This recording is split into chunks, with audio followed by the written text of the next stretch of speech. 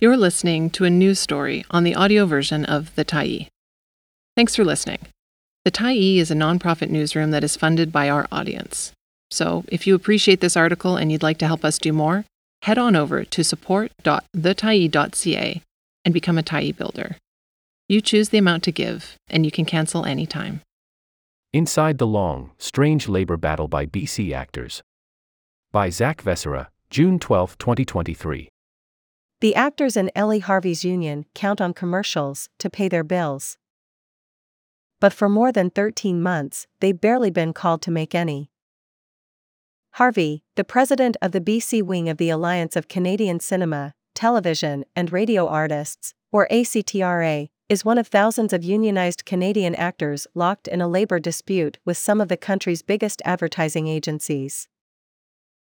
The actors, some of whom depend on income from commercials, have been unable to work on ads for some of Canada's largest brands, including Canadian Tire and the federal government. "I have actors coming up to me saying they just want to work," said Harvey. The dispute is made more complicated by the fact the two parties have radically different versions of how negotiations fell apart, or how to fix them.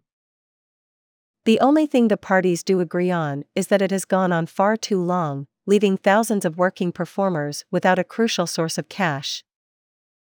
"This has been a tough haul," said Eleanor Noble, national president of ACTRA. A breakdown, then finger-pointing. The trouble began in April 2022 when negotiations between ACTRA and the Institute of Canadian Agencies, or ICA, reached an impasse. The Institute is an umbrella group for 16 of Canada's largest advertising, marketing, and public relations agencies. Commercial actors are the original gig workers. They might work a score of projects for different companies in a given year, all at different workplaces. Because of that, their collective agreements aren't negotiated with individual advertising agencies. Instead, ACTRA negotiates at a central table with the ICA and the Association of Canadian Advertisers. The result is the National Commercial Agreement, a 244-page collective agreement that determines how union actors are paid and treated. Last year, the ICA walked away from those negotiations. ICA and ACTRA disagree on virtually every part of what happened next, and even on what to call their fight. ACTRA says the ICA member agencies have locked out their members and denied them work. Noble said the ICA wanted provisions in their national commercial agreement that would give agencies the option of hiring non-union workers. They claim that they want to be more competitive in the market and hiring non-union is better for them to save money because they're so expensive. "I think it's a shame," said Noble, herself a working actor. Noble said the loss of that commercial work hit many ACTRA members hard. "Some make their living off commercials," she said, while other TV and film actors count on it to supplement their income between other productions. "Some people live solely off of doing commercials, and they make a terrific income," Noble said. Scott Knox, the executive director of the ICA, agrees actors are suffering. But he says it is ACTRA and not his organization that forbid those performers from working on ICA productions. "This is not a lockout by the ICA. This is a lockdown by ACTRA," Knox said. Knox said the ICA did not ask for the ability to opt out of using union workers, nor did they propose a wage cut. He says it actually offered an increase of 8%.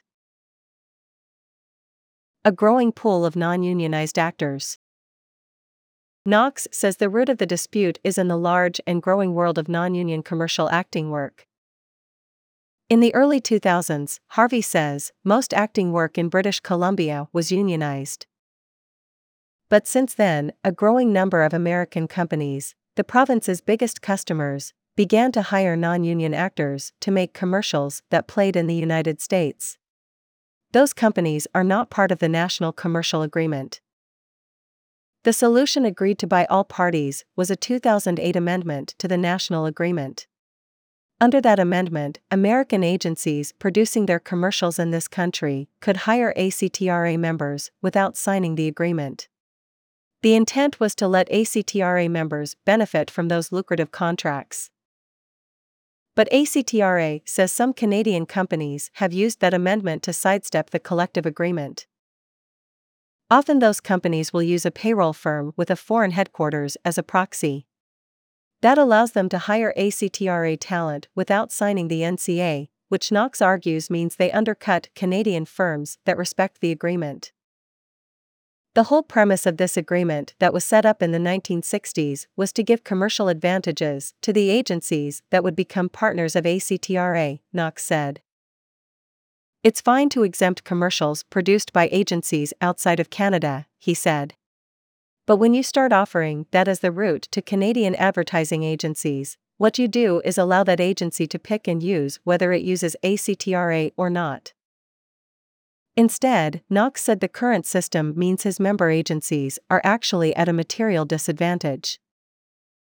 What they have done is they have blocked us from being able to use the backdoor that they created, Knox said.